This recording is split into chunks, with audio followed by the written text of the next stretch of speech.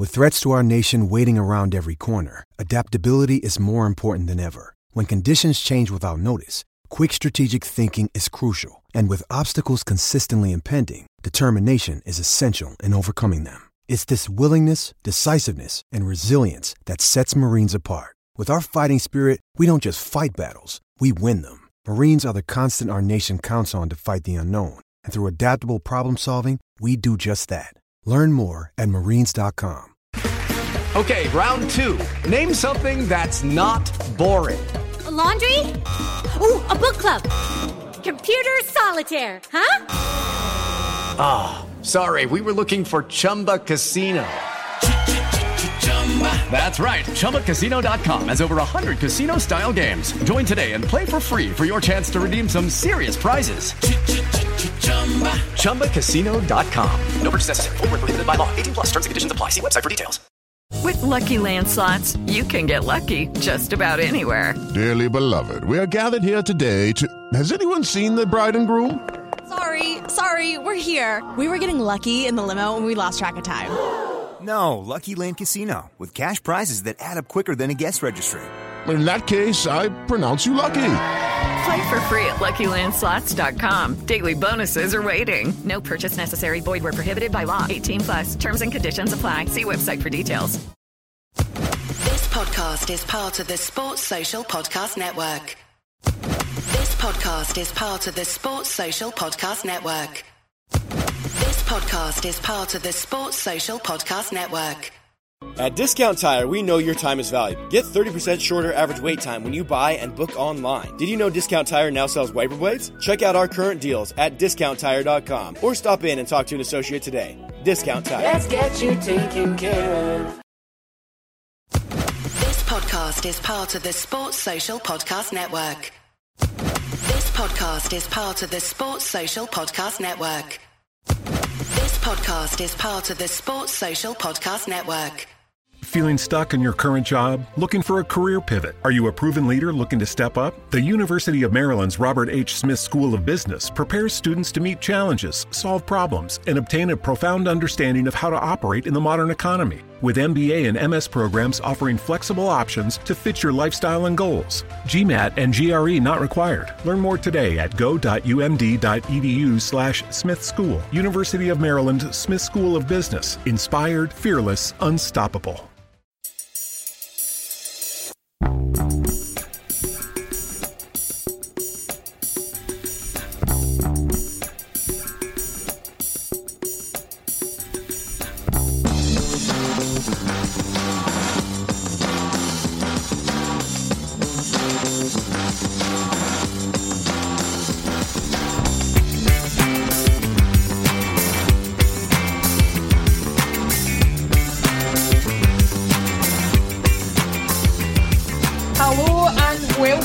Celtic State of Mind. My name is Laura Bradburn and I am joined on this Friday by Jim Orr, although we can't see him there.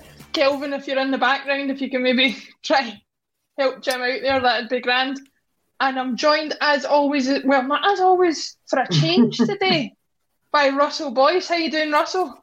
Oh, I'm good. Everyone will be sick of the sight of me now, Laura. That's me been on about 14 times this week, you know what I mean? But hey, I hear you're after my job. Aye, well, there's a wee bit of truth in that, aye, maybe.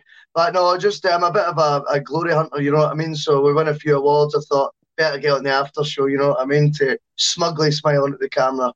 Well, exactly. First things first, for anybody that doesn't know, you are watching a double award winning, a triple award winning, if you like. We got 2 golds and a bronze at last night's Football Content Awards in London. Paul, Tony and Lawrence were down there to represent the whole team, and we picked up 3 gongs, as you might have seen on our socials. So first thing I want to say to everybody watching this, whether you're on YouTube, Facebook, Twitter, Twitch, wherever you're watching this, thank you so much. It's your votes that won us that award.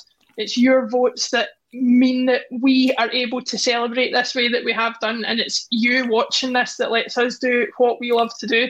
Jim, you're back with us. We can see and hear you, hopefully. How you doing? Can you hear me? Yeah, can do. 10 times better, mate. Okay, good. Clear as a bell, clear as a bell. But Russell, good. I'll come to you first.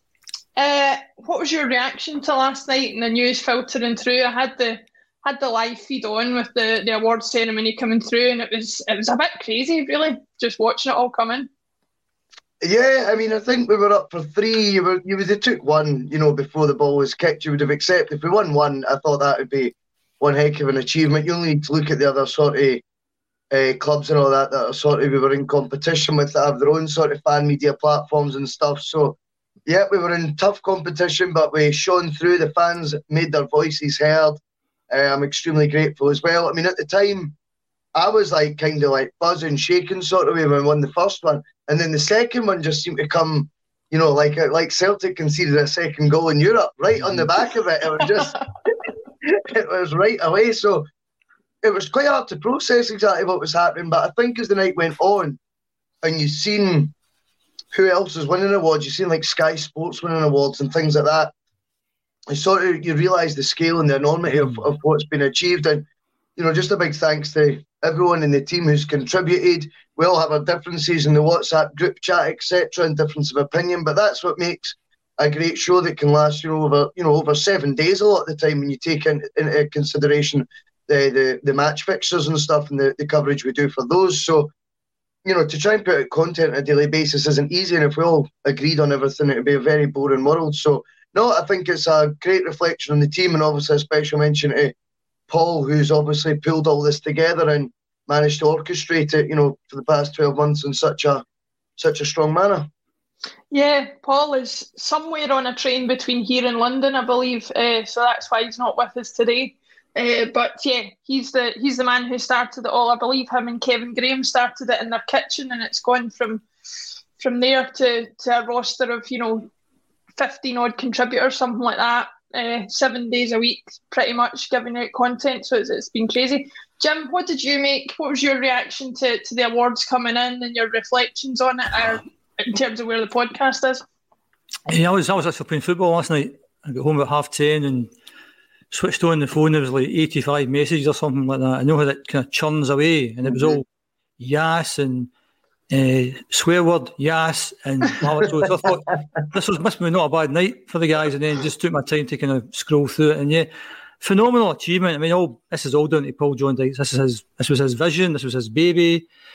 He took an idea and he built it into something that thousands of people get a great deal of enjoyment out of. And don't underestimate the thousands of hours that he puts in. I mean, I think we play a very, very small part in this. This will survive without us. But Paul John, he's the main man. I mean, you threw to Dalkeith, 6-7 days a week. It's like pulling in 12-hour days in there. When I first heard of a Celtic State, I mean, I just thought, what a fantastic name. I think it's got a few unique selling points, and that's certainly one of them. What is a podcast about? Something to give your opinions on and your views on, and what do you think? Speak your mind. That's about Celtic. So it just it's kind of it does what it says in the tin. And obviously there's thousands of podcasts out there. So what differentiates, I think, a Celtic State of Mind, one of the things is the name, because when you look at other podcasts, other Celtic podcasts, Boys and Tim's and Celts and all that kind of stuff, but we're fine, absolutely fine. But I think it's a very powerful message, a Celtic State of Mind. The other thing I think it separates from the other ones is the amount that's on it, just the sheer volume of things that's on it. As you said, Russell, 6-7 days a week of content. You said, Laura, 15, maybe 16 different people involved in this. A sheer range of people involved, because again, I don't tend to watch many podcasts, but the ones I do tend to be, it's the same maybe 2, 3, 4 people that are on all the time. Another thing I think is very good is actually the diversity of the people who are on it. So if you go from the kind of the very young, intelligent, articulate Amy Canavans and Declan McConvilles to maybe the other side of the scale, where people who have seen a lot of things are on it as well. So I think it's tremendous recognition for the hard work that Paul has done over a number of years, and to be recognised by the top people in the game in the UK, I think it's quite phenomenal. And I think no doubt Paul will build on that over the next year, because you have to keep changing and moving, shaking up the menu and whatever. So I think things might be different in 12 months' time, but hopefully, again, they're up for a few more awards. In fact, I was surprised at the award that we didn't get, which I thought was the one we're most likely to get, was one about the best charity award. I thought maybe that was maybe the favourite of the three. And then when I was scrolling through the things, and I thought, well, I've won the first two, I could definitely win the third one, surely. And then, but maybe that would have been an unpopular choice to maybe scoop all these awards. But a phenomenal effort, and it's all down to Paul John Dykes, and long may it continue. Yeah, I totally agree. I was delighted with the two awards. The best charitable awards, my personal opinion on that was if there was one that, any of the contributors deserved to win, it was that one. Yeah, I think it was Gunners versus Cancer that won the gold one, and there's lots of great work being done by lots of different clubs. So great to even just be included in that. Russell, I don't tend to like blow our own trumpet, but if we can't do it on a day like today, when can we do it?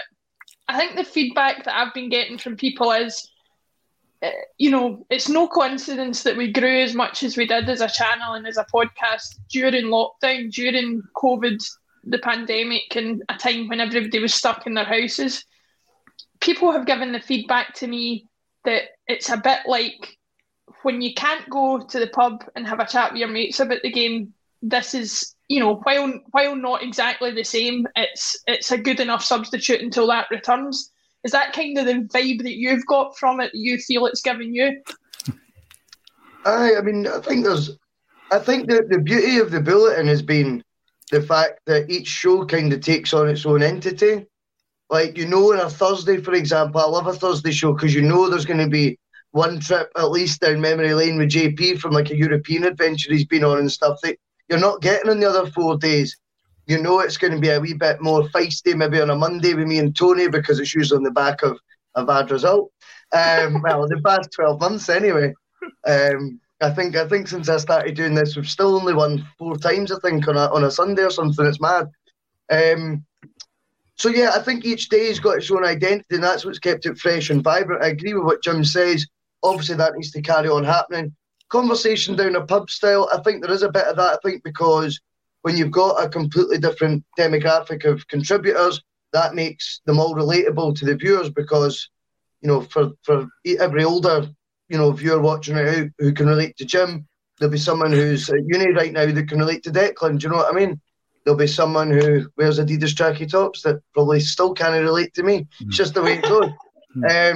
So I think that they've got a good variation on it. I think as well with the podcast getting the respect that it deserves, I think that'll encourage Paul to, look at the fully produced shows that he's been doing, like the retrospective, Scream of Celtic, things like that are all, remember, branch-offs of ACSOM, which is quite remarkable when you think about we're now doing fully produced shows with ex-Celtic players and, Scream of Celtic are more sort of fun and trips down memory lane with that, with music tied in.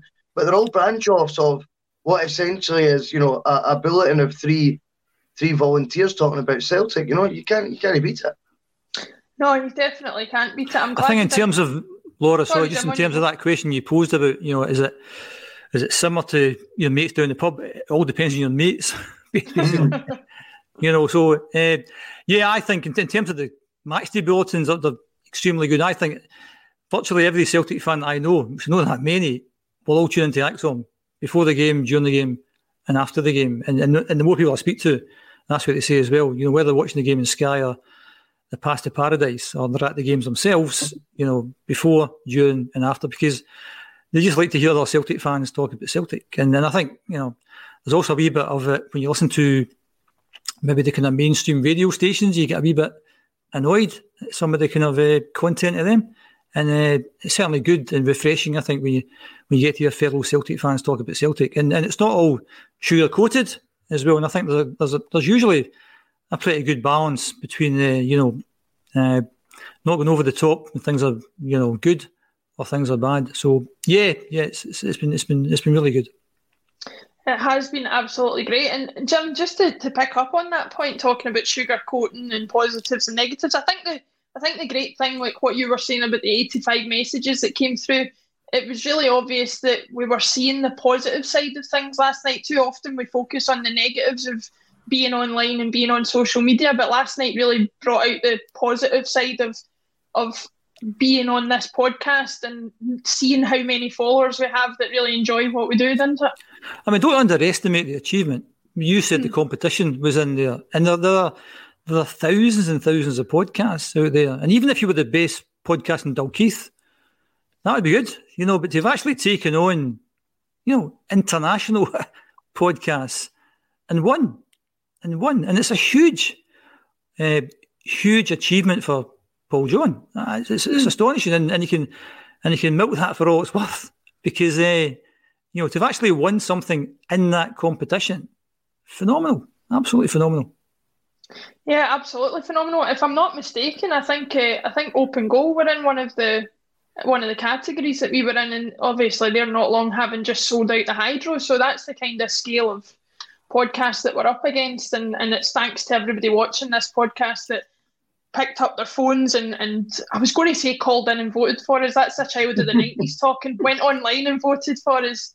I think also, Laura, when you see the amount of money that's behind some of these other podcasts, it's a lot of money getting poured into other podcasts who didn't win.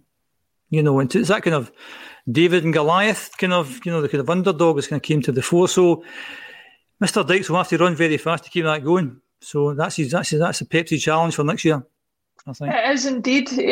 Who knows? Ange will have a job to do to achieve more in his next 12 months than Paul John Dykes already has. So we'll see where it goes. Chris Fraser on YouTube says Paul John Dykes is a legend. He absolutely is. Paddy Lavery on YouTube says, when's the Open Top Bus Tour? I don't know when the Open Top Bus Tour is, but I know who's going to be driving the bus, that's for sure. But enough of this patting ourselves in the back. I'm sure you're all fed up hearing it and you want to get back to talking about things that are more important, like Celtic, which is what we're here to do. So obviously we've got the return to action after the international break. We're facing Motherwell at Fir Park this weekend. Before we get on to looking at the game itself, Russell, what kind of a position do you feel we're in? We were worried before the international break that we might have the bad fortune that we've had previously and have people come back with injuries and stuff. We look as if we're coming back, relatively unscathed, even considering we had Rogic and Furuhashi playing against each other. So what do you make of the position that we're in now? Do you think we're coming back kind of as strong as we were before the international break? I think if anything we're a wee bit stronger, because I think the players that didn't go away for the international break have had that extra time to sort of get used to Ange's style of football. He's maybe been able to work a wee bit more intensely with those players as well. We were talking yesterday about it was a shame Liam Scales missed out on that opportunity because we know Ange didn't feel he was quite ready yet, but that's one of those things. But I certainly think now, with players coming back to fitness, other players having now an extra week or two to get up to speed and work with Ange closer, then obviously, as you rightly point out, it seems that we've came back for the players that were on international duty seem to have came back without any injuries at all to report. So for me, the squad's now looking as close to, minus Julian, as strong as what we could expect it to be at this stage, having only done one window. I don't particularly think it's It's the Marketer's Report. This week, Patrizia Spagnoletto, Global Chief Marketing Officer, Direct-to-Consumer for Warner Brothers Discovery, weighs in on the difficult task of building and retaining consumer trust. Trust is a really hard thing to build and a really easy thing to destroy, and we have to be very respectful about that. Our partnership with iHeart has really helped us build that trust and that relationship with the on-air talent. The best thing for us to do is to build a relationship with our consumers. And if those consumers have a relationship with the DJs that are on air, then we want to build on that. House of the Dragon, which was one of our most successful, if not the most successful campaign we've ever done for a show, audio was a core part of that. As the #1 audio company, iHeartMedia gives you access to all. Every audience, live conversations, trusted influencers, and the insights and data you need to grow.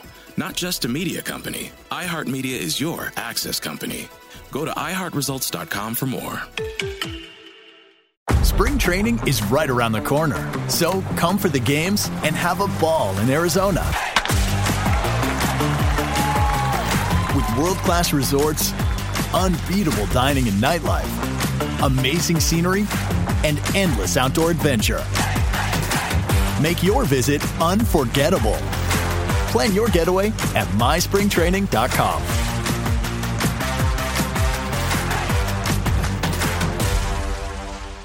is as weak a squad as people make out either, if I'm honest to you. I think with all the players that, when you actually get everyone available for selection, I think the competition is quite healthy in a lot of areas of the park. And, I think whilst, there's doubt about the midfield position right now, I'm sure we'll come to all these things anyway, but I actually happen to think, this time last year we were crying out for Sorrow to play, and he impressed this time last year, and I think there's still a player in there somewhere. I just think he's just a bit of a headless chicken now. But I think James McCarthy coming in, I think, again, a lot of people would have been quite for that if you can get him fit. He's had another 2 weeks now at it, working under Ange. I don't think he was away on international duty, was he? No, I don't think so, no. Don't think he was. So if he's had another 2 weeks in his legs, hopefully he's going to be looking more up to speed. Again, I think he'd be an option we would have seen as quite attractive, a year ago. So I think in all areas of the park we have strengthened to an extent. I'm not saying by any stretch it's the finished article, the squad, but I certainly think now that everyone's getting back to full fitness, it's time to capitalise on that and let's see what we're made of. It's an interesting point, Jim. Is it something you agree with Russell there? I mean, I think we've been so used to over the past year saying that the squad's depleted, we need a clear out, we need more numbers. But actually, when you look at it on paper, as Russell says, if we can get everybody back fit, there are plenty of choices there. I think Ange has been dead unlucky with injuries at the start of the season, lots of players out, and so you can maybe kind of hide behind that a wee bit. If Juranovic is back and if Forrest is back and if Julian is close to being back, and if nobody comes back for international break with any injuries, I think we've won a watch and we've got a kind of chance to move on. It's a huge game tomorrow, massive game. So I feel after, I said last week, after the United game, I was fairly upbeat, even though we dropped points because I thought we played well. Against Bayer, I thought it was fairly upbeat because I thought we played good in parts of the game. But after that, Aberdeen, I was quite concerned because I thought we were lucky, and the people use that phrase "win ugly," which I don't like. I don't think it makes any sense. I think you win lucky. I think at Aberdeen a couple of weeks ago we were lucky. The game could have went either way, and we just managed to sneak it. So that was a concern because I've also said in previous podcasts that when you take the sum of, if you add up the individual players, for me they're kind of less than the sum of the parts. Mm. So I'm now kind of getting into the kind of phase of starting to question Ange a wee bit. I don't blame him for this season, don't get me wrong. I mean, we are here because of law and this dysfunctional board, and if we don't win the league, it's their fault. But he's been thrown in there. He's now got, the squad of, there's a lot of international players in there, talented players and guys to come back. So I'm now looking at him to see who he's picking for the games and who's playing where. And if he's got a bigger choice now, I think we maybe start to maybe be able to question Ange, because when he first jumped in, nobody, so Neil Beaton gets sent off against Midtjylland, 19-year-old kid who had never heard of what's on the park, so now we've got players that, who should be able to do a job, and if they're not contributing, they're out, we get somebody else in. So I think it's a huge game for Ange tomorrow, and if he has got more people to choose from, it'll be interesting to see who he picks tomorrow. I think that's the thing that sort of gets folk up for the game or dejected before it even starts quite often, Russell, is when they see the lineup. They either totally agree with changes that have been made or start to question them. And I think that is, for all that we want to be behind Ange and the style that he's trying to play, there have certainly been occasions where, regardless of the position he's in, as Jim says, and the hand of luck he's been dealt, there have been times where his selection has been the problem, and that is down to him. No, absolutely, of course. And the thing is as well, there's always going to be debates when, the lineups, announced in the formation. We see that and we'll go, oh, I don't agree with that. But sometimes that can be a good thing because it means the competition's healthy. Yeah. Sometimes it can be, oh, that was staring you in the face, or why is Kyogo out wide left, for example, or something like that, at Ibrox. Those are frustrating ones, but you knew his options were still limited at that time. So perhaps, like Jim says, he got more of a free pass at that point. But I think with all the players coming back now, the onus will be on him. I'm not saying all the tools that he would have liked. I'm not going to suggest that, and he certainly doesn't have the staff around him. But I certainly think as a pool of players, he's the envy of Scotland right now, bar perhaps the Rangers squad, which I don't think there's much between them, man for man. albeit they've got the title and they would rightfully say theirs is better than ours. Fair enough. But I certainly don't think there's a huge gap in terms of the quality between the two squads right now. And it's now up to Ange how he utilises his tools. So I'm not saying that putting pressure on him either. It may well be he will go on a fantastic run of results right now and say, I told you, once I got all the players back and once I had the tools and once I had a wee bit of time to work with them, it'll come off. So it's not like this is keep pressure on him and say, oh, you've got all the tools, make it work right now straight away. I just think that the competition we've got right now is healthier than it's been all season. He's had now, 3 months since he took over, something like that. He's had a wee, it's a more considerable period now. And like I was saying yesterday, we've got 5 domestic games before the next international fixture. It'll be very intriguing to see if we can pick up a far higher point percentage in those 5 games than what we did in the opening segment of the SPFL season. And just thinking about what you said there, he's officially lasted longer than Don Mackay now, so that's one thing, and he's one feather in his cap. Just before I come back to Jim, Russell, I just wanted to raise this to you. It's a comment from Brian Watt on YouTube, and remember everybody, you can comment on YouTube, Twitch, Facebook, LinkedIn, wherever you are watching. We just happen to see the YouTube comments most often because those are the ones that are in the highest volume. But Russell, Brian Watt says Sorrow just doesn't seem like he's suited to a team who dominate possession because he's not good enough on the ball. He's primarily a ball winner and he seems to have even regressed in that. I just wanted to raise that to you because you'd mentioned Sorrow before. We've gone from wanting him in the team to kind of wanting any other option. What do you think is the main reason for that kind of change in attitude towards Sorrow? Well, to steal a phrase that Jim would use, the truth is probably somewhere in the middle. That Sorrow's performances have maybe slightly regressed, but not to the level people are saying. I certainly think he can handle us dominating the ball. Do you know what I mean? I don't think that'll be a problem. I actually think at times his passing can look quite direct, quite crisp. Other times I think it's actually off the ball that he's causing me more concern of late. Has been when he's been chasing down guys in areas that are not really a threat. We'll be just inside our own half, for example, and he'll be clipping at someone's heels, harassing them. And I'm all for putting pressure on whoever's got the ball. But there doesn't need to always be contact. Do you know what I mean? There's a slight difference there. I don't think what Sorrow's shown me is he's eager, he's enthusiastic. He definitely can make a tackle when it's needed, but he's not streetwise. And that's something he needs to learn. He needs to get streetwise. But as for being on the ball, I've not really got any concerns. I would kind of slightly disagree with that. I know we're on a day of positivity, so I don't want to disagree with any of yours, but I happen to think his ball retention would be the least of my worries. It's knowing when to make a tackle and knowing when to just shadow a player and keep them under pressure, because I think he's got bags of energy. I think he certainly could suit a pressing game, easy peasy. It's just knowing when to time your runs, knowing when to, as I say, put your foot in and when not to. Right now he seems to be prone to putting his foot in at every single, whether it's a 50-50, a 30-70, a 10-90, you name it. He's putting his foot in there, as long as he's got a tiny chance of winning that ball. And I think with experience, with age, and, the longer he is at Celtic, then hopefully we can get that ironed out. Because I do still think I've seen too many positives from him last season, particularly in the latter half of 2020, that gave me too much encouragement for me to give up on him just quite yet, you know what I mean? Yeah, I totally agree with that. I have to say I'm more on your side of things than Brian's. And again, Brian, thank you for watching. Thank you for commenting. We mean no harm, but yeah. Thanks for voting, Brian. Jim, what's your thoughts on it? Are you more on Brian's side of things? Do you think that Sorrow is a better ball player, a better ball winner, and that his on the ball play is poorer, or are you with Russell and see it more the other way around? I think before I answer that, just to follow up a point Russell made there about the big chap being under pressure.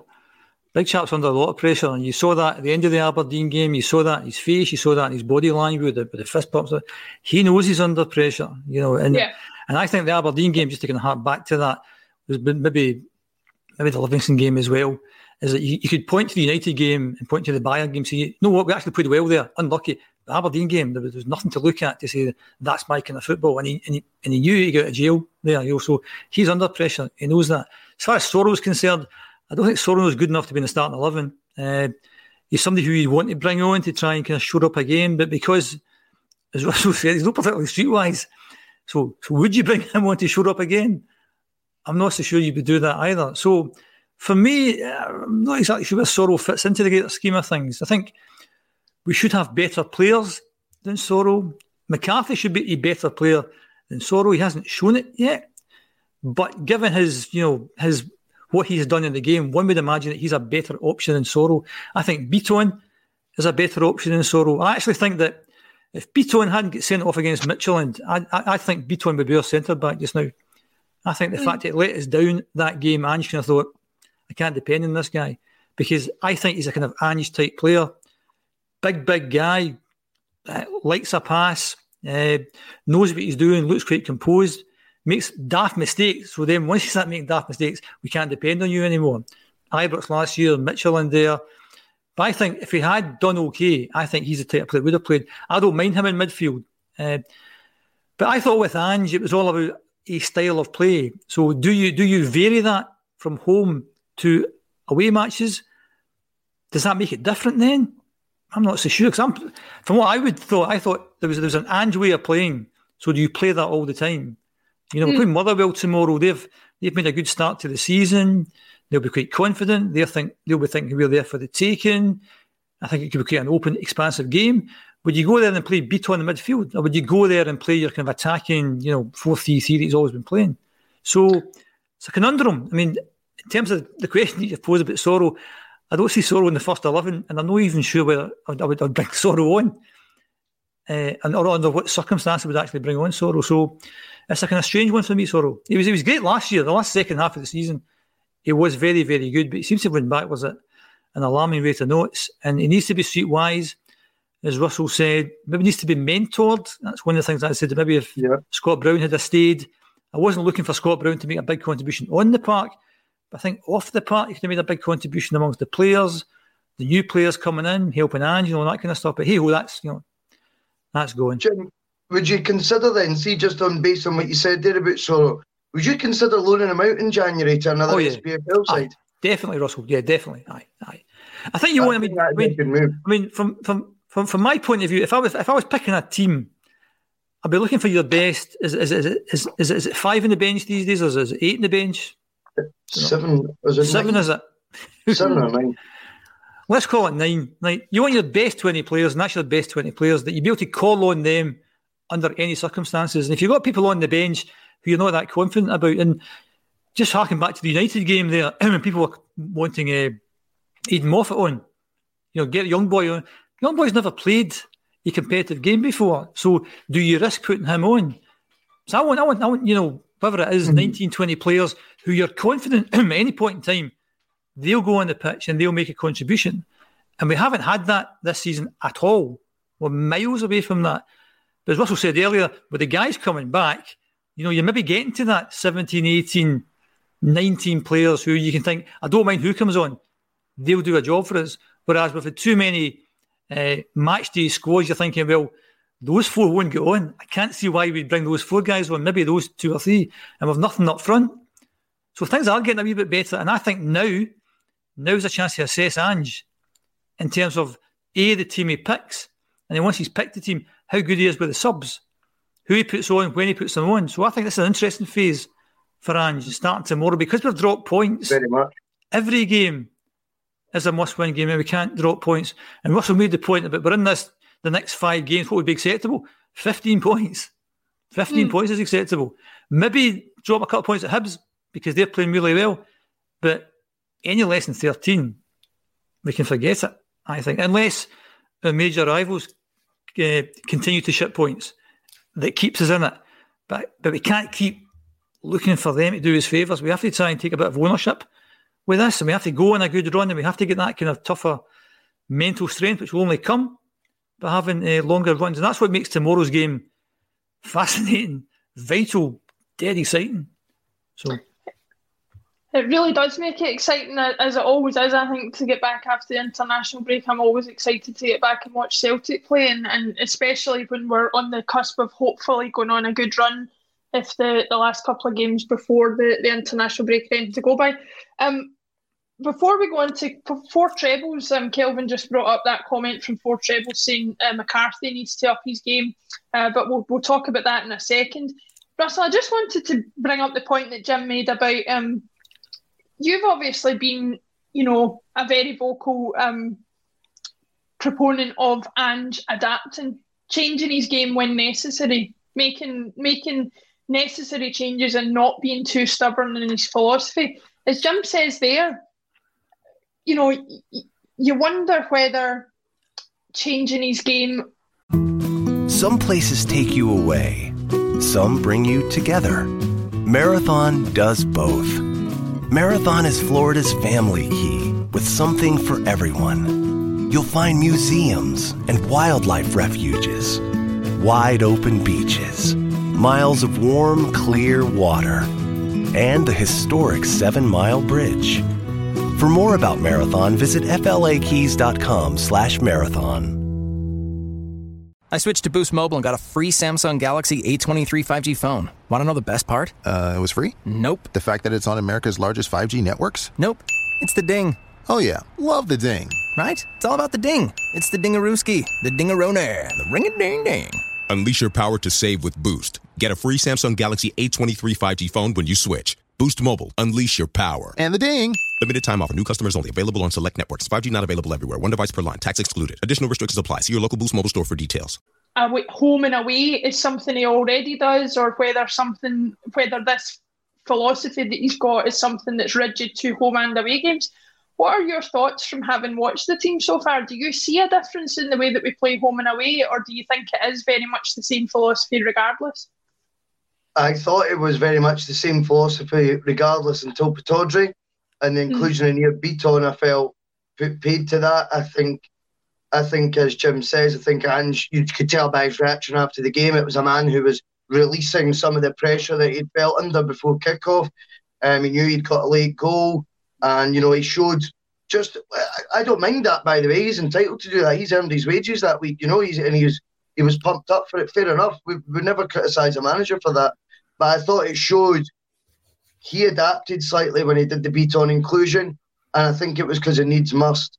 The thing is, for me, with Ange's philosophy, that's he's up against it in a way. Not because I disagree with the philosophy, not because I disagree with his style of football. Never have I said anything like that. But he's up against it because the opposition have won. I was here on the radio the other day. They've won 23 of their last 24 games at home in the league, and they've drawn the other one. It's staggering that if that's the level of opposition you're against for the title. And it's just realising quickly that when you're dropping points, you're going to get punished. You are going to get punished, unfortunately, a lot of the time. So I just think when you've not got any of your own backroom staff and you're trying to convey this message almost on a solo mission, because you're obviously trying to explain it to Kennedy and Strachan as well for them to help convey it, but it's new to them. So I just feel like he's up against it and trying to get that message, sort of across to the players like that. I think there has to be a bit of patience with that. For me, it would have been substance after being 25 points behind last year and 40 million at stake this year. I would always go substance and then add your style after. Get points on the board, get credit in the bank, and then let's see your philosophy once you've got everyone buying into you. And that's not just the players, that's the fans as well. But I think right now, I think my honest opinion was he maybe just got it a wee bit the wrong way around. And I felt at Pittodrie, I'm not saying he made wholesale changes or anything like that, but the inclusion of Beaton was very much, you put a line under that and you went, that is the key change he's made to the midfield. He has given it balance that there wasn't before. Colin made a great point. He went, he's picked a 6, an 8 and a 10 today instead of 2 10s and a 6, and that was the difference. And it gave us so much more balance. And even though we were under the cosh second half, now I joked at the start of the show, when we concede 1, we concede 2. We conceded 1, yes, at Pittodrie, but I don't think we were going to concede 2. I know we were under it for a bit, and I get what Jim says. He doesn't like the term winning ugly. There was another stat about the other team's title win last season in the second half of the season, and it was the number of 1-0s that they won after New Year to the end of the season. I can't remember the number, but the only thing I would push back on is it's not lucky when it happens that many times. And I think results like Pittodrie could sometimes be a good habit to get in when you know you're under the cosh, but you know you can still win games when you're not playing well. I feel it's the first time we've shown that. I think other times when we've not played well, we've kind of crumbled. Whereas I think that'll give them strength and more resolve. By all means, I want us to play like that. No, I'm not saying that. And like that second half display was not good enough, but it'll give them a source of belief, and it'll give them now a point that they can look back to and go, well, remember when we didn't play well before? We dug out a result then. Let's do it again. So hopefully it's just brought on a mentality shift. That's what I'm hoping for. A mentality shift is certainly what will be required. And I think that's something we'll come on to talk about when we get to the opposition that we're facing at the weekend. But before we do that, just want to say thank you to everybody for watching. Thank you for those who have subscribed. If you haven't done already, then please go onto our YouTube channel and subscribe to A State of Mind, where we've got football content, we've got other content, including music, and other chat that's on there. We're always trying to expand, as Jim says, shaking things up and bringing you new content every single week. To try and make sure that we keep this community growing, so that we can have more nights like last night, which is all down to you for giving us those votes, for making, for giving us some form of recognition for the work that us, and more importantly, Paul John has put in to build up this platform that we all enjoy being a part of. Jim, I'll come to you. Motherwell, do you think they pose as a problem? Obviously, independent of the fact that we kind of don't know what kind of team is going to come out for us every week. What do you see in Motherwell that might cause us particular issues at the weekend? Well, they can't be any worse than Aberdeen. So I think we're facing a far tougher team tomorrow than we did up at Pitoji. They made a good start to the season. They're a point ahead of us. Graham Alexander's doing a half-decent job there.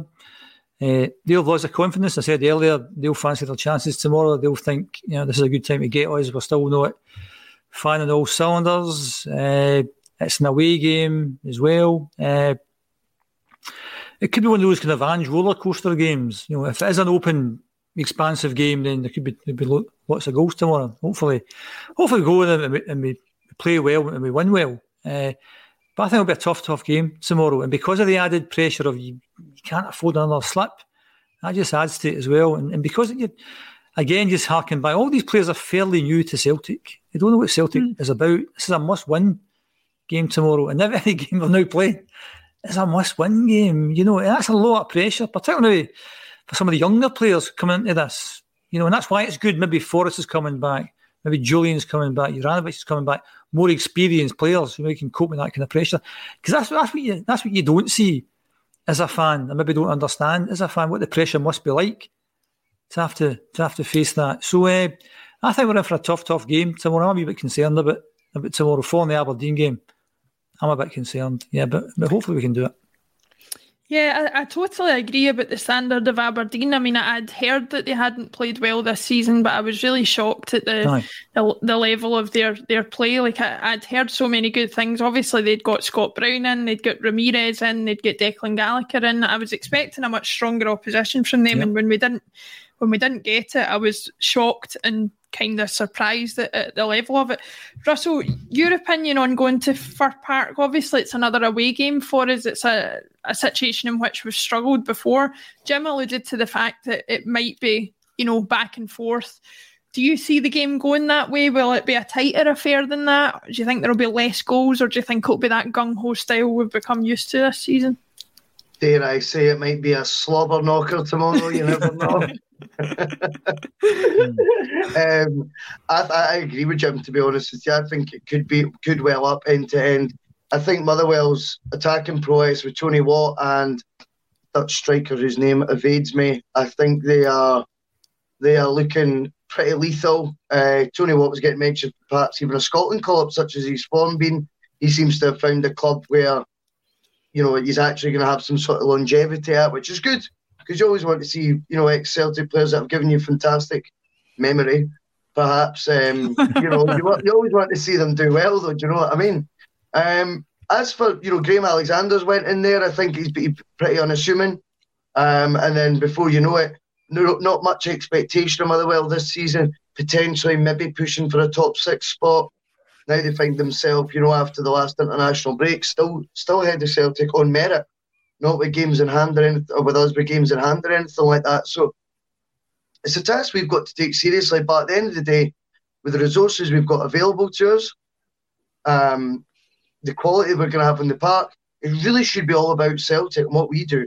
And if we play to our capabilities, then we should win the match. If this was a European match that Celtic were up against a big giant, the disparity would probably be lesser than what it is between our wage budget and Motherwell's, right? Because we've got players on 20 times the wages that they will. You know, we don't play. A lot of the teams we play don't have players on 20 times the wages, and you still get the better of us in Europe. So I think there's a disparity there in terms of the resources, in terms of the tools. I think we're on a positive note from the result at Aberdeen. It's about what Celtic do. Let's go get 3 points. We'll need it. I think also, Laura, the fact that they went to Ibrox and took a point from Ibrox and they're playing us, and we're, as I said, not firing all cylinders. From a confidence point of view, they'll be very confident tomorrow. Yeah, I think they will be. Duncan Cameron on YouTube says Celtic should not ever have anything to fear from Motherwell. I do agree, Duncan, but as Jim, Russell and I have said, I think there's plenty evidence to suggest that we should be cautious. But yeah, a Celtic team should always be confident against Motherwell, and we will go into it hoping for a win. But we have to, because as Jim says, every game is a must-win game this season. I don't think it's about fear, Laura. I don't think anything's about fear. I mean, I think you're just realistically looking at the situation and saying, where are we? We're a point behind them. They're playing with confidence. So will it be a hard game? I think it will be. Hopefully it won't be. Hopefully we win the game quite convincingly. But you're just looking at the facts and saying, we are where we are, they're where they are, and therefore it's going to be a tough game. But nothing to do with fear. I mean, nobody fears games. You know? There's not going to be any lions in there, is there? Unless we're going to Barcelona or PSG, then you fear, 7 goal drubbings. That's a different thing. But that's true. Tony Watt is no Neymar, I'll give him that. But talking of Tony Watt, Jim, and Russell talked about it, he seems to have found a home at Motherwell. He seems to be living up to some of that potential that we talked about. I was there on that night in 2012 when he gave us the memory that Russell alludes to, that goal against Barcelona. I'm sure you were there as well. And I remember that night them saying to him, kind of questions along the lines of, is this going to be the biggest moment of your career? And he, obviously a young 19-year-old as he was at the time, he didn't think so, but it turns out that it might have been. What do you think it is about him that, that he maybe didn't fit in at Celtic and has struggled to find a home? And what do you think it is about Motherwell that seems to be suiting him so well? I don't know, you had lots of stories which we wouldn't go into today, but I just think he's one of these guys where, as a Celtic fan, you're desperate for some young Scottish guy. I know he didn't come through the academy and signed him from Airdrie, was it? For 50 grand or something. You're desperate for young Scottish guys to play up front and score goals. That's what you want. That's your kind of people like me who have seen lots of things. You go back to the days of Charlie Nicholas, stuff like that, and people were so excited when Charlie Nicholas was in the team. Young guys scoring goals, dead glamorous, good fun. Stay here forever, Charlie, and he leaves really, really quick. And since those days, we've been desperate for somebody, young guy coming through the system. I mean, he scored that night against Barcelona. You're thinking he could be it. He could be here for the next 4 or 5 years, scoring goals for fun. If you score against Barcelona, there's no reason why you can't go to Fir Park and score goals. So he was so keen for him to do well, and for whatever reason, it didn't quite work out for him. And that's, that's football for you. I mean, football is a very competitive game. I mean, there's hundreds and hundreds of people who never make it, who are a lot better than Tony Watt. So, it's just your luck at times. Maybe some injuries, maybe not getting picked in certain games. And I've said before, we kind of, one moment can change a game, one game can change a season, one moment could actually change a life. Tony Watt came from nowhere to score that goal, and who knows, that could have just went and made him go. He didn't go. He went kind of like sideways and down a wee bit type of thing. But who knows how these things work out? But I'm sure. Football is littered with football players who should have been, better than they were, achieved more than they did, and maybe a lot of that just comes down to luck. So we'll never really know the answer to that, and maybe Tony himself doesn't actually know the answer to that. It's just, that's life at times, I'm sure he probably doesn't know the answer, but yeah, I think he's. I think even with that goal, he's probably had a better career than he would have had without it. You know, he's had some opportunities in Belgium and that kind of thing that raised his profile and, like you say, changed his life for the better, even if it didn't work out at Celtic. Russell, what are your memories of Tony Watt in a Celtic shirt, and what do you see in him now? Is he the same player that you've seen previously? I remember him having a great first touch and great pace as well as the finishing. But, you know, he does seem a little bit of a different player now. What's your assessment on that? I remember being at Fir Park when he scored 2 against Motherwell for Celtic. So hopefully that's not an omen, Laura. And his finishing was excellent then. I always remember thinking he was dead calm in front of goal. Dead calm for someone so young, and I thought that would stand him in good stead. My genuine opinion on Tony Watt is he's took chances, and there's 2 sides to that. You've got to admire it in a way.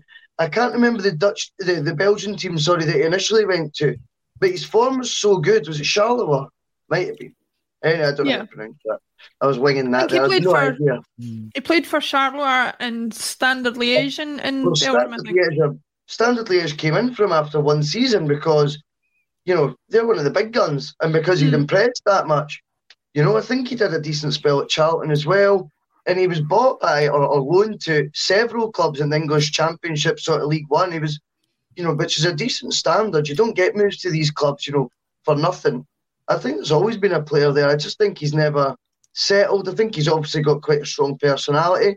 Maybe there's good traits to that. Maybe there's some bad. I don't know, because I don't know him at all. So sometimes it just can be you know, the thing is with Motherwell, he's getting regular first team football. So he's feeling, you know, wanted. He's feeling part of it. He's been playing as captain as well. He's also came to an age in his life where he's married now. He's maybe got, I don't know if he's got kids or that, but he's at an age in his life where maturity takes over. It'll be interesting to see how he does in the next couple of years. I wouldn't be surprised to see him leave a Motherwell and go to maybe, I think he's been at Hearts before, maybe at a Hearts or an Aberdeen or a Hibs. Just slightly that wee bit of a bit bigger budget and a team that can maybe compete for Europe regular. I'm not saying Motherwell can, I just mean, you know what I mean? Like if there was a tier above Motherwell, but not Celtic and, you know, and Rangers, whatever, you would say Hibs, Hearts, Aberdeen would sort of be in the bracket. It wouldn't be, you know, beyond the realms of possibility that he could maybe make that step up. Whether it be, you know, maybe next summer or something like that. But he's definitely something we need to have an eye on tomorrow anyway. Sunday, anyway. I think also, Laura, that 90% of football is mental.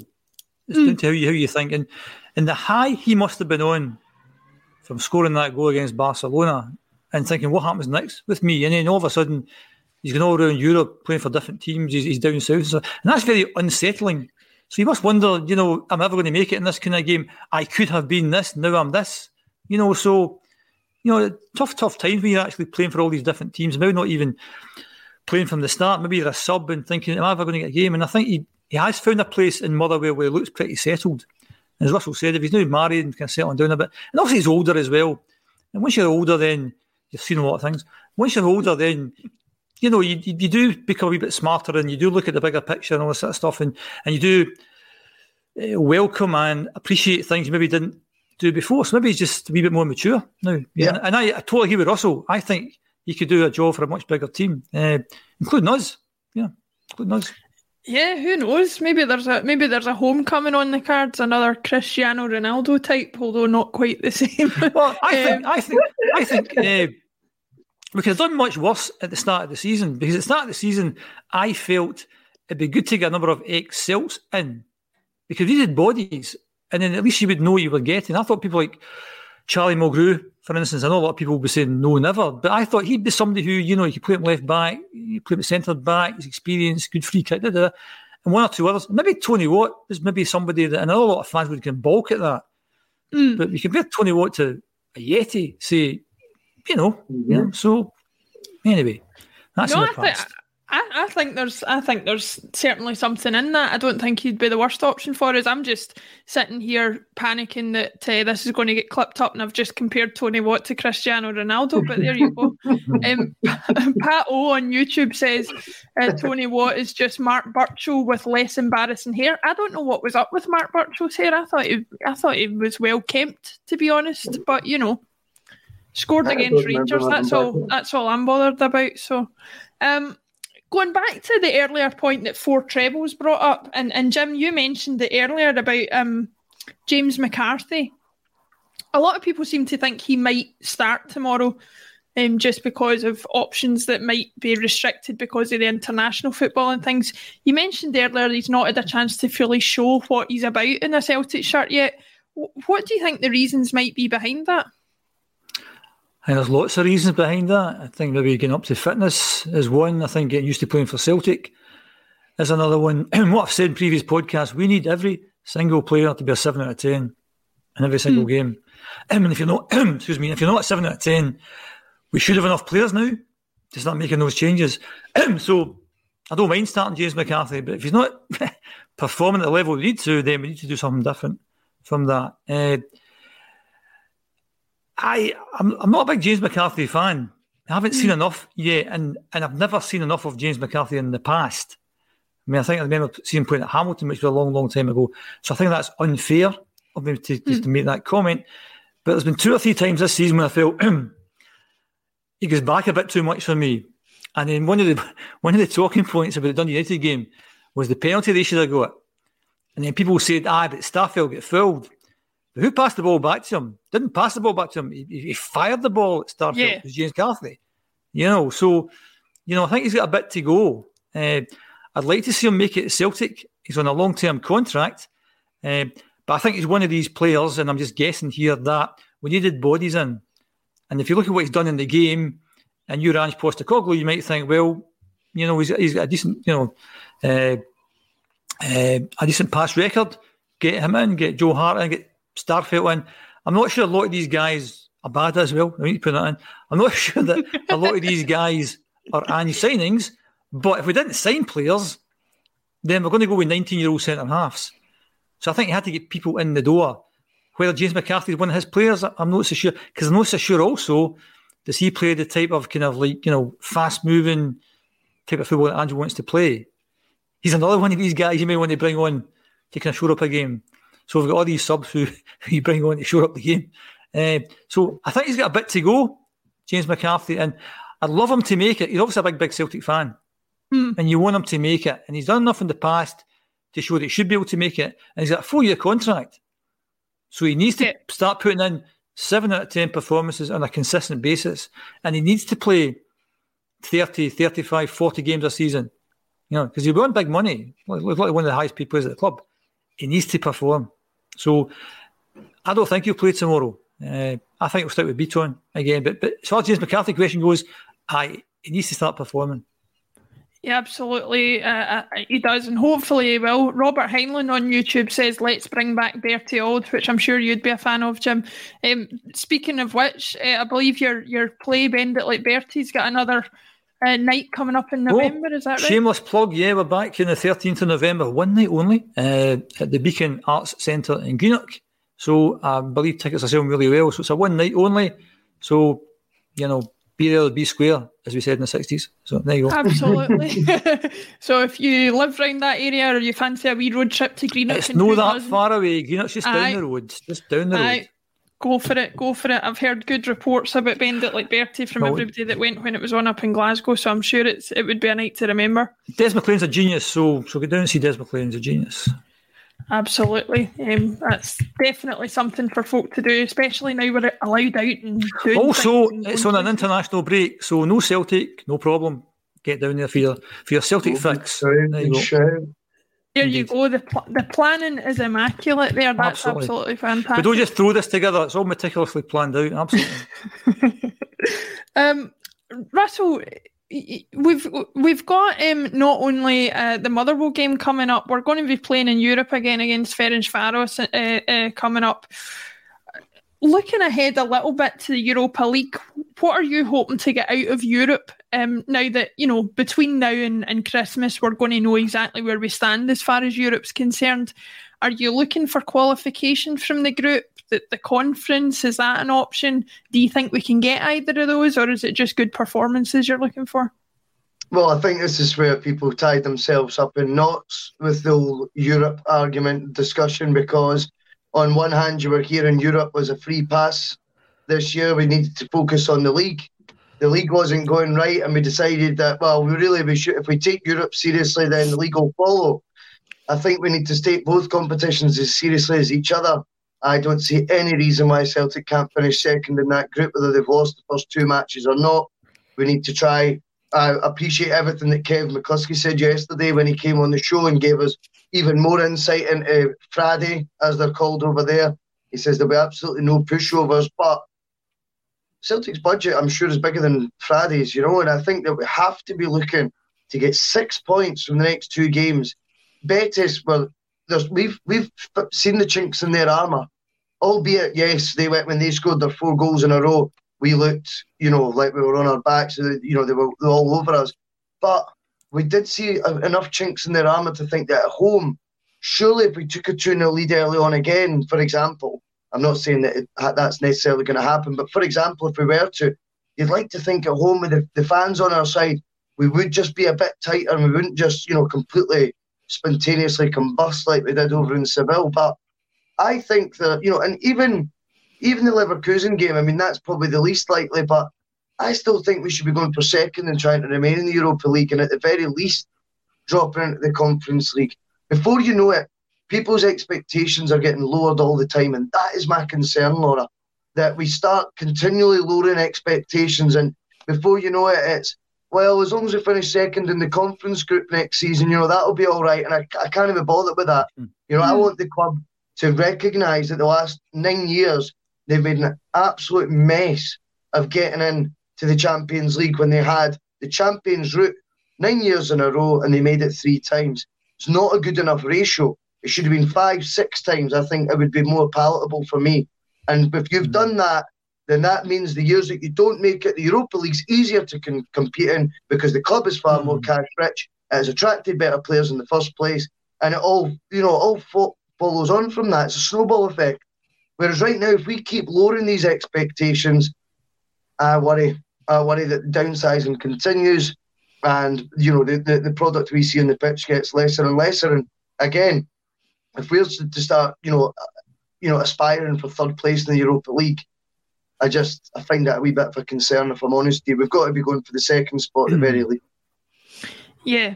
Jim, you've been a total component of Europe being where it's at, Europe being the sign of progression. Domestically, we can do everything that we can, but ultimately we have the resources that domestic football should take care of itself. So I take it you're mostly in agreement with what Russell's saying as far as those targets are concerned? A total component. I was wondering if you were going with that there, but that's okay, that's fine. As someone who's seen lots of things, European game at 3:30 on Tuesday afternoon is completely and utterly bonkers. The world has gone mad, basically, to have to go to that game on Tuesday afternoon, people taking time off work, etc., etc.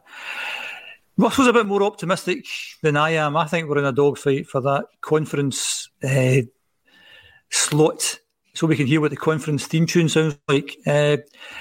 I think Betis will have too much for us and Bayer have got too much for us. And although it pains me to say this, I think we're in a dogfight with them. And as Kevin said yesterday, this crowd will be no pushovers. They push Betis and they push Bayer. They push Bayer much closer than we did. So I think it'll be a tough game on Tuesday. Again, another one of these games that might be a draw, settled by a goal type thing. And similar when we go there, it'll be pretty similar. But I just think the other teams are going to be just a bit too strong. I think they'll put enough points on the board that we'll end up being third. And if we could take 4 points off Ferencváros over the 2 games, I think maybe that should be enough, hopefully, to get us that conference place. But the whole thing is bizarre that, you chucked out the Champions League, you go in Europa, you chuck out Europa, you're in the conference, and what's next?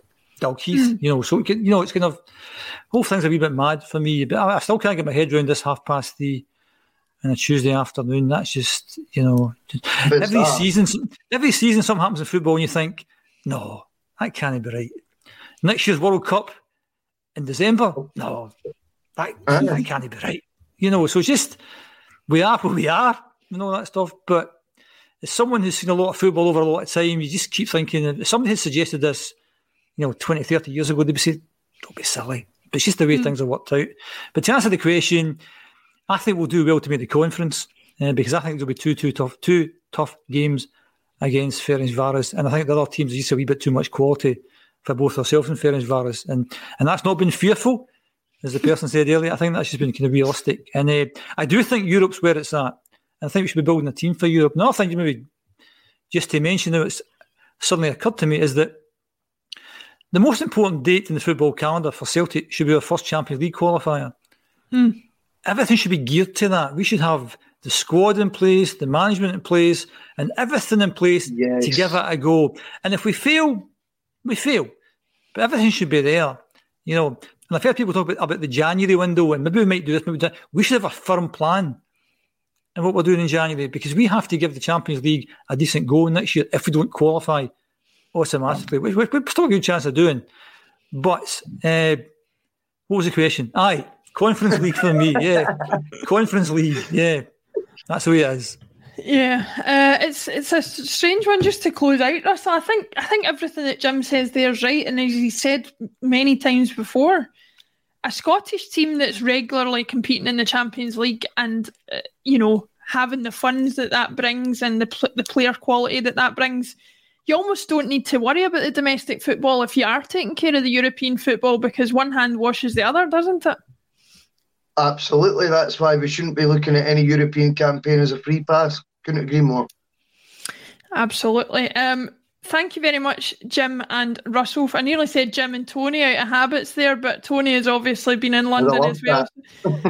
Jim and Russell, thank you very much for joining me. Thank you to everybody in the comments. Almost couldn't read out most of them. We were getting so many of them scrolling through it, and that is just a testament again to everybody watching this show who voted for us and made us the best international podcast, best club content podcast, and a bronze medal in the best charitable campaign. We can't thank you enough for bringing those awards our way. We hope that the content we're providing for you is worthy of those awards, and hopefully we'll be able to bring you much more over the next year.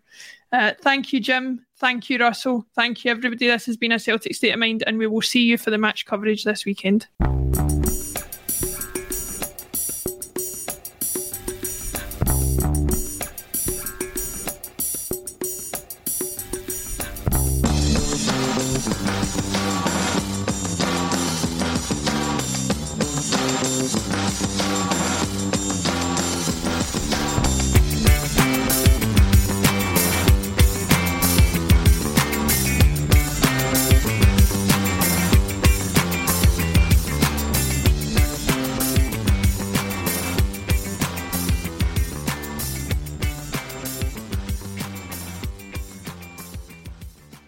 Message and data rates may apply. Guys, got hair loss? I know what you're thinking. Should I shave my head, comb it over, wear a hat? Just stop. This isn't 1970. Keep your hair and your confidence, because Bosley, America's #1 hair restoration experts, can give you your real hair back permanently. Check them out today, because they're giving away an absolutely free information kit and a free gift card to anyone that texts EASY to 203203. Dude, you don't have to look like your dad, because this isn't your dad's hair loss treatment. People all over the country trust Bosley because they're ahead of the curve. They use the latest technology to give you your real hair back. And the best part? Bosley's permanent solution is protected by the Bosley Guarantee. Let Bosley show you for free how awesome your hair could look with an absolutely free information kit and a gift card for $250 off. Text EASY to 203203. That's BASY to 203203. It's the Marketer's Report. This week, Patrizia Spagnoletto, Global Chief Marketing Officer, Direct-to-Consumer for Warner Brothers Discovery, weighs in on the difficult task of building and retaining consumer trust. Trust is a really hard thing to build and a really easy thing to destroy, and we have to be very respectful about that.